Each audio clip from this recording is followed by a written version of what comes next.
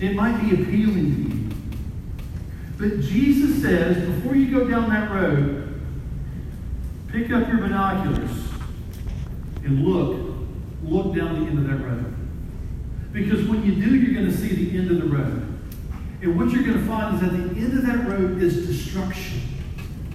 At the beginning of the road, it might look like a great road to go down. There's a lot of people on it. But look, Jesus says, look at the end. And you're going to see that it ends in destruction. And after you've looked at the end, then make your choice. Because Jesus says there's another road. This second road is more narrow. It has a much smaller gate. Jesus says that not many people are on this road. It's not as inviting as this road over here. Few people are on this road, but Jesus says, get your binoculars out and look at the end of the road. Where does it lead? Jesus says, if you look, you'll find it leads to life. The big road, the broad road, it leads to destruction, but this narrow road, it leads to life. Look through the binoculars, Jesus says, then make your choice. See the end from the beginning. This is the way Sinclair Ferguson says it. He says, Jesus is urging us as we make the vital decisions in life to think through things to their inevitable conclusion in the light of biblical teaching. What's he saying? See the end from the beginning. Now, I'll mention that story again because, beloved, I want you to know right here in this chapter 5 of Proverbs, might be one of the clearest examples of the Bible teaching us to see the end from the beginning as in the whole life. You see, today, Proverbs 5 picks up the subject of sexual morality, the subject of adultery. And Solomon teaches all of us, both young and old, to think through and see the inevitable consequences, the conclusions of immoral actions before they happen in your life. To see the end from the beginning. You see, what the Bible is continuing to do, what wisdom in Proverbs is continually pushing us to gain wisdom by seeing the results of bad decisions before they happen so you don't have to experience them in life. So as we look at this chapter, it breaks down into 4 parts, and I want you to see the end from the beginning in these 4 ways. Here we go. They all start with the letter C, easy to remember. I want you to see from this text the call, the contrasts, the consequences, and the commitment. The call, the contrast, the consequences, and the commitment. Let's first look down the road to see the end from the beginning by first looking at verses 1 through 2, the call. Look at those verses one more time. The Bible says, "My son, be attentive to my wisdom. Incline your ear to my understanding, that you may keep discretion and your lips may guard knowledge." This passage opens in a way that's familiar to us. We've seen this talk before. My son. This is the family setting. This is the picture of a mother and a father sitting down with their child to teach them wisdom. And parents, this is a reminder that it is our responsibility as parents to teach our children right from wrong when it comes to sexual morality. That is not the job of the government. That is not the job of the school system. God has said to the mother and father, it is your responsibility to teach your children right from wrong when it regards morality. And then you see the conversation moving forward. It says, my son. Then 2 main commands. Be attentive and incline your ear. Again, this is not the first time we've seen this type of language in the book of Proverbs. If we remember back in chapter 2, verse 2, we talked about how to obtain wisdom. What is the posture of a person who obtains wisdom? And we see these 2 expressions again back in chapter 2. Be attentive, incline your ear, incline your heart. What this is saying is that we should put ourselves in a position to learn. an inclination, a leaning forward towards the teacher, an opening of the ear. Open your ears to hear what your parents have to say, what God is saying to you through your parents, through the Scriptures. Now, in order to do this, it involves some humility, doesn't it? It involves closing our mouths and actually listening to what someone else says. If we choose to be prideful, if we choose to be slothful, we will not have an attentive ear. We will not incline our hearts to the things of God. It's a reminder of what James says to us in James 1. Do you remember when he said, be quick to hear, slow to speak, slow to become angry? You see, this call is a call to discipline. Our sin nature fights against that. But the Bible over and over talks about the posture of the call of discipline. Incline your ear, open your ears, open your heart. Jesus said it so many times in the Gospels, he who has ears to hear, let him hear. So the call is a call to discipline. But then Solomon moves on. Secondly, to the contrasts. Let's read verses 3 through 6 one more time. See if you can find the contrast, at least 3 contrasts in these verses. For the lips of a forbidden woman drip honey, and her speech is smoother than oil. But at the end she is bitter as wormwood, sharp as a two-edged sword. Her feet go down to death. Her steps follow to the path of Sheol. She does not ponder the path of life. Her ways wander, and she does not even know it. Right here, Proverbs talks about the forbidden woman. Well, who is that? Who is she? Solomon here is talking about a lady who is coming after a married man. And Solomon is calling to us as believers, and he is encouraging us, see the end from the beginning. In fact, he explicitly says it. I want you to see it in verse 4. Look at verse 4. Do you see the first 4 words? But in the end, you see that? Right there, he's explicitly saying, see the end result of the decision that you're getting ready to make before you make it. Look through those binoculars. Look to the end of the road. But in the end, he says, and he gives us 3 contrasts. He gives us the beginning and the end 3 times. Let me show them to you. The beginning of number 1 is found in verse 3. Look at the first part. Verse 3 says, the lips of a forbidden woman drip honey. Honey is sweet. Honey is good. We all like sweet things. Tastes good. We want that. And at the beginning, the forbidden woman, the adulterous woman, it's like honey. It's as sweet as honey. And when that temptation comes, if the only thing you see is the beginning, you're going to take the honey. You're going to take the bait.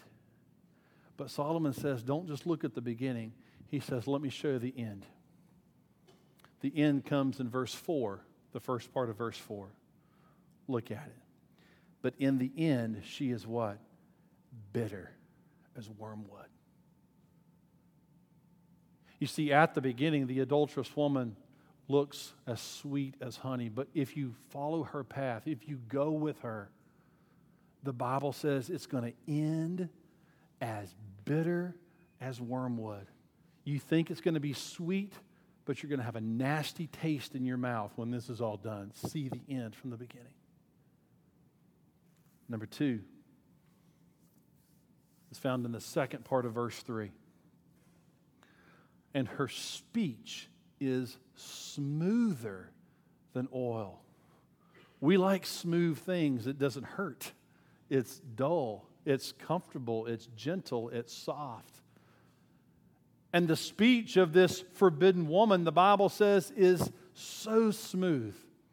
It's sweet. Now it's smooth. Man, that looks good. That's something you say, I want that as part of my life. I like smooth. This is great. But Solomon says, get out the binoculars. Look at the end. What happens? The end is in the second part of verse 4. Sharp as a two-edged sword. You see, what started as smooth and gentle now has become sharp and piercing. Maybe you've been stabbed or cut yourself with the end of a knife before. You know the sharp edge, you've hit the sharp edge of something, how piercing that is to your body. The Bible says that will be the way your life will become if you follow the way of this adulterous woman. At the beginning it looks smooth, but it is sharp. Don't go her route. See the end. Number 3 is found in verse 6. Verse 6 says, she does not ponder the path of life. The path of life. You might be tempted with an adulterous person to say, man, my life's going to get great. My life's going to get exciting. If I go with this person, if I take her ways, man, this is the path to prosperity. All my wishes will come true. There's going to be life with her. Yet verse 5 says this. Her feet go down to death. Her steps follow the path to Sheol. What you think is life at the beginning, Solomon says it will become death in the end. The death of your life, the death of your soul, the destruction of your family. You see, when something is as sweet as honey, as smooth as oil, it looks advantageous. At the beginning, it seems great. You'll think, this is the right path for me. You'll think, this girl has got it all together. If I follow her, it will be the path of life.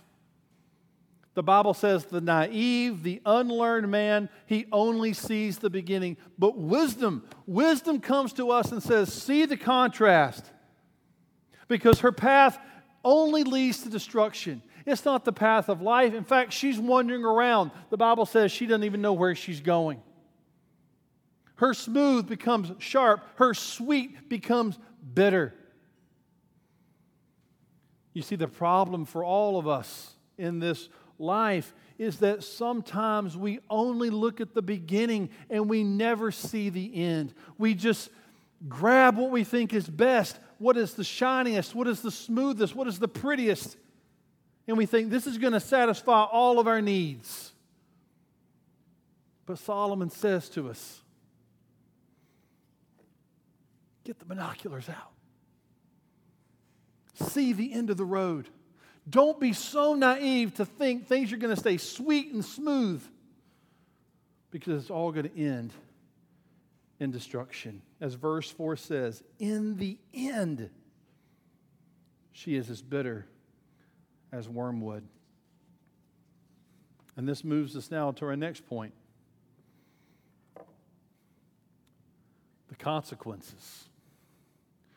He's taught us the call to discipline. He's showed us the contrast, the beginning and the end.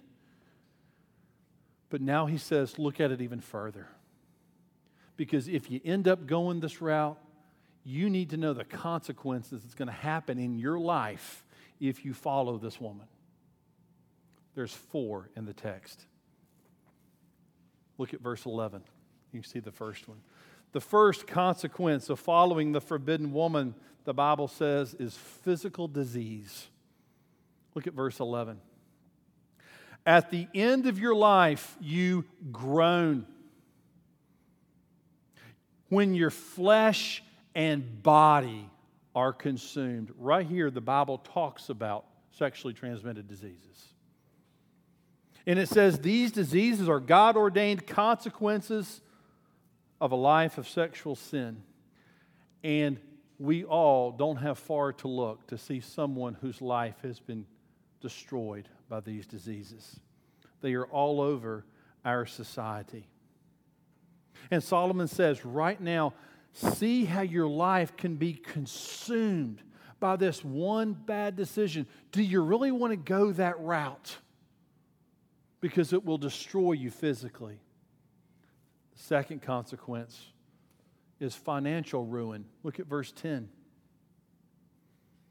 Lest strangers take their fill of your strength, and your labors go to the house of a foreigner. The Bible says you follow the forbidden woman, you're going to be ruined financially. We have seen people in our society, men and women, they have spent thousands and thousands and thousands of dollars trying to have more than one relationship at the same time. From food to hotels to gifts, financially they're ruined because they're constantly chasing the forbidden woman. And then it affects your marriage. Ultimately, it destroys your marriage. And as one commentator said, he said it this way. He said, few experiences in life are more expensive than divorce. Consider the consequences. Number 3, the destruction of your reputation. Look at verse 14. I am at the brink of utter ruin in the assembled congregation. Right here you have a man whose reputation has been destroyed. Things like character, things like trust, a good name, those are things that take years, even decades to develop. Yet all of this can be lost in an instant when it comes to sexual immorality. Number 4. 4 is a life of regret. Look at verses 12 and 13. And you say, how I hated discipline, and my heart despised reproof.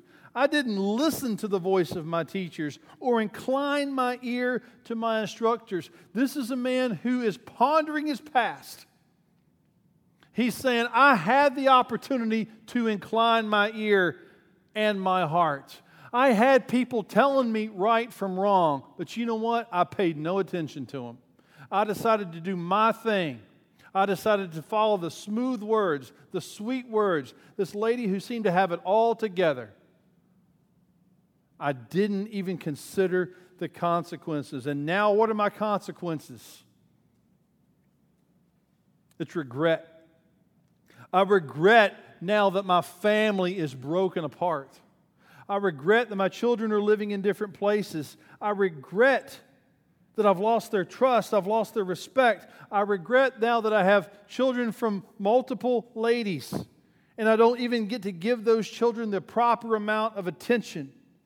These are the consequences. Solomon is writing. He's saying, look down the road, see the consequences, and don't get to that point. Don't get to the point where you're struggling with disease, with financial ruin, destroyed reputation, a life of regret. Please, Solomon says, see the end. See the end from the beginning. So that leads us to our 4th point. And it's a point that if you're married today that we can all take into our hearts. And if you're not married, maybe one day you will be. Learn all of these lessons now. Learn how to love your wife now, love your husband now, because as this last point says, be committed. Have commitment in your life. Verses 15 through 23, this latter portion talks about commitment. And here's what it says. It says, be committed to your spouse and your spouse only. Husbands, be committed to your wife, but your wife only. Wives, be committed to your husband, but your husband only. And that commitment is not just with your body. It's with your thoughts. It's with the intentions of your hearts. Verse 15 is a good verse to memorize. Verse 15 is where I got the title to this sermon today. It says this, drink water from your own cistern, flowing water from your own well. Drink water from your own cistern. On the positive side, this verse means that a person's sexual life must focus and be directed on his or her spouse and the spouse only. Drink water from your own cistern. But on the flip side, it means that the person also has to get rid of all sexual involvement that is outside of marriage. That means pornography, online relationships, improper work-related relationships, casual advances, all the way down to adultery. We are to rid these things from our lives and focus on our spouses and our spouses alone. And we might read a text like this and we might find, oh, we're not the ones being pursued, we're the ones pursuing. Maybe it's our lips that are dripping honey. Maybe it's our words that are smooth. It's got to go. Why? Drink water from your own cistern. This text says a man should be faithful to his wife and enjoy that relationship only. Verse 19 says it this way: a man should be intoxicated always in the love of the wife of his youth. Men, we need to pursue our wives. Wives, we need to pursue our husbands only. Drink exclusively from your own cistern.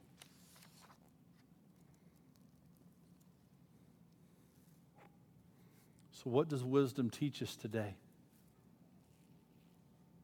I have a quote from Jim Neuheiser that I'd like to read to you concerning this text. He says from this passage, Proverbs 5, wisdom teaches us to guard our heart.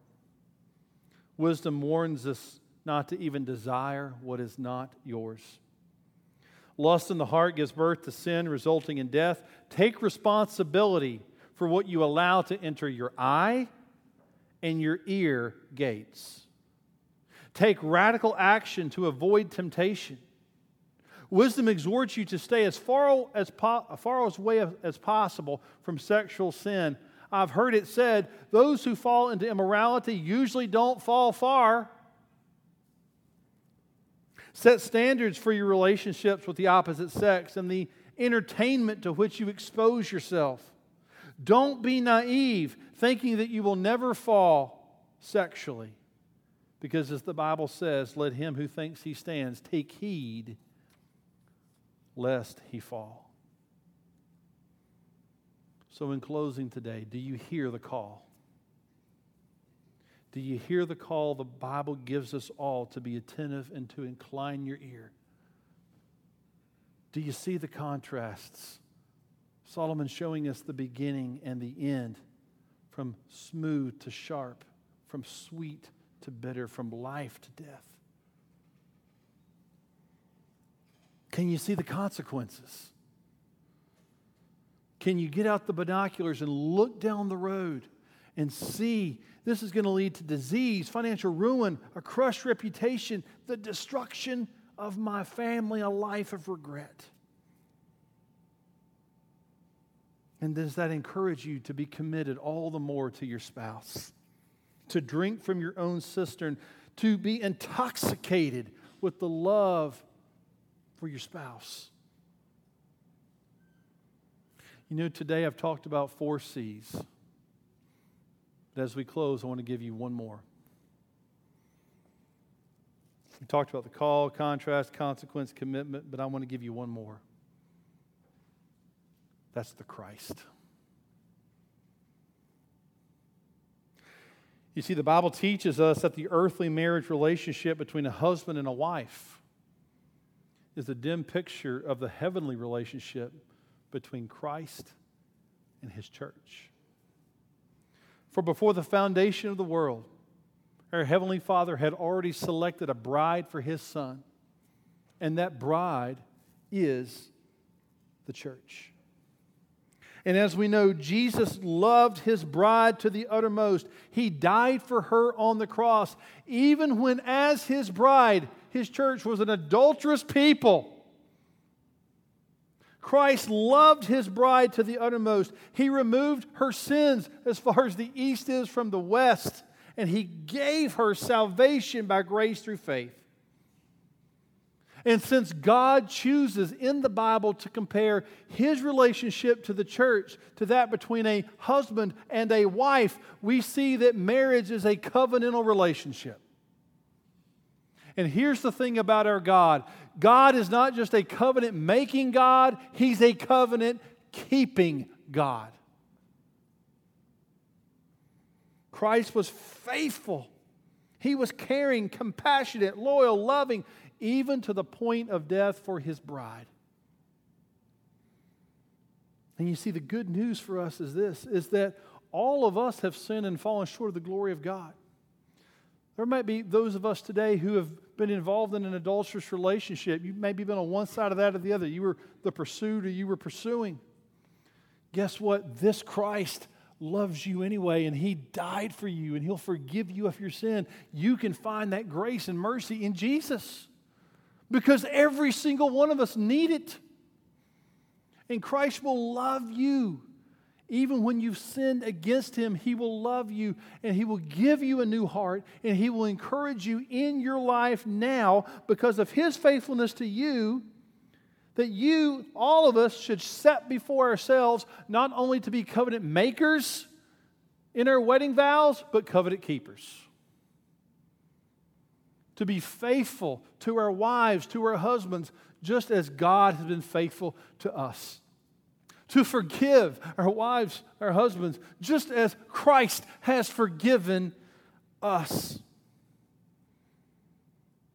Yes, God uses marriage as a picture of His relationship to the church, and we should strive to love others.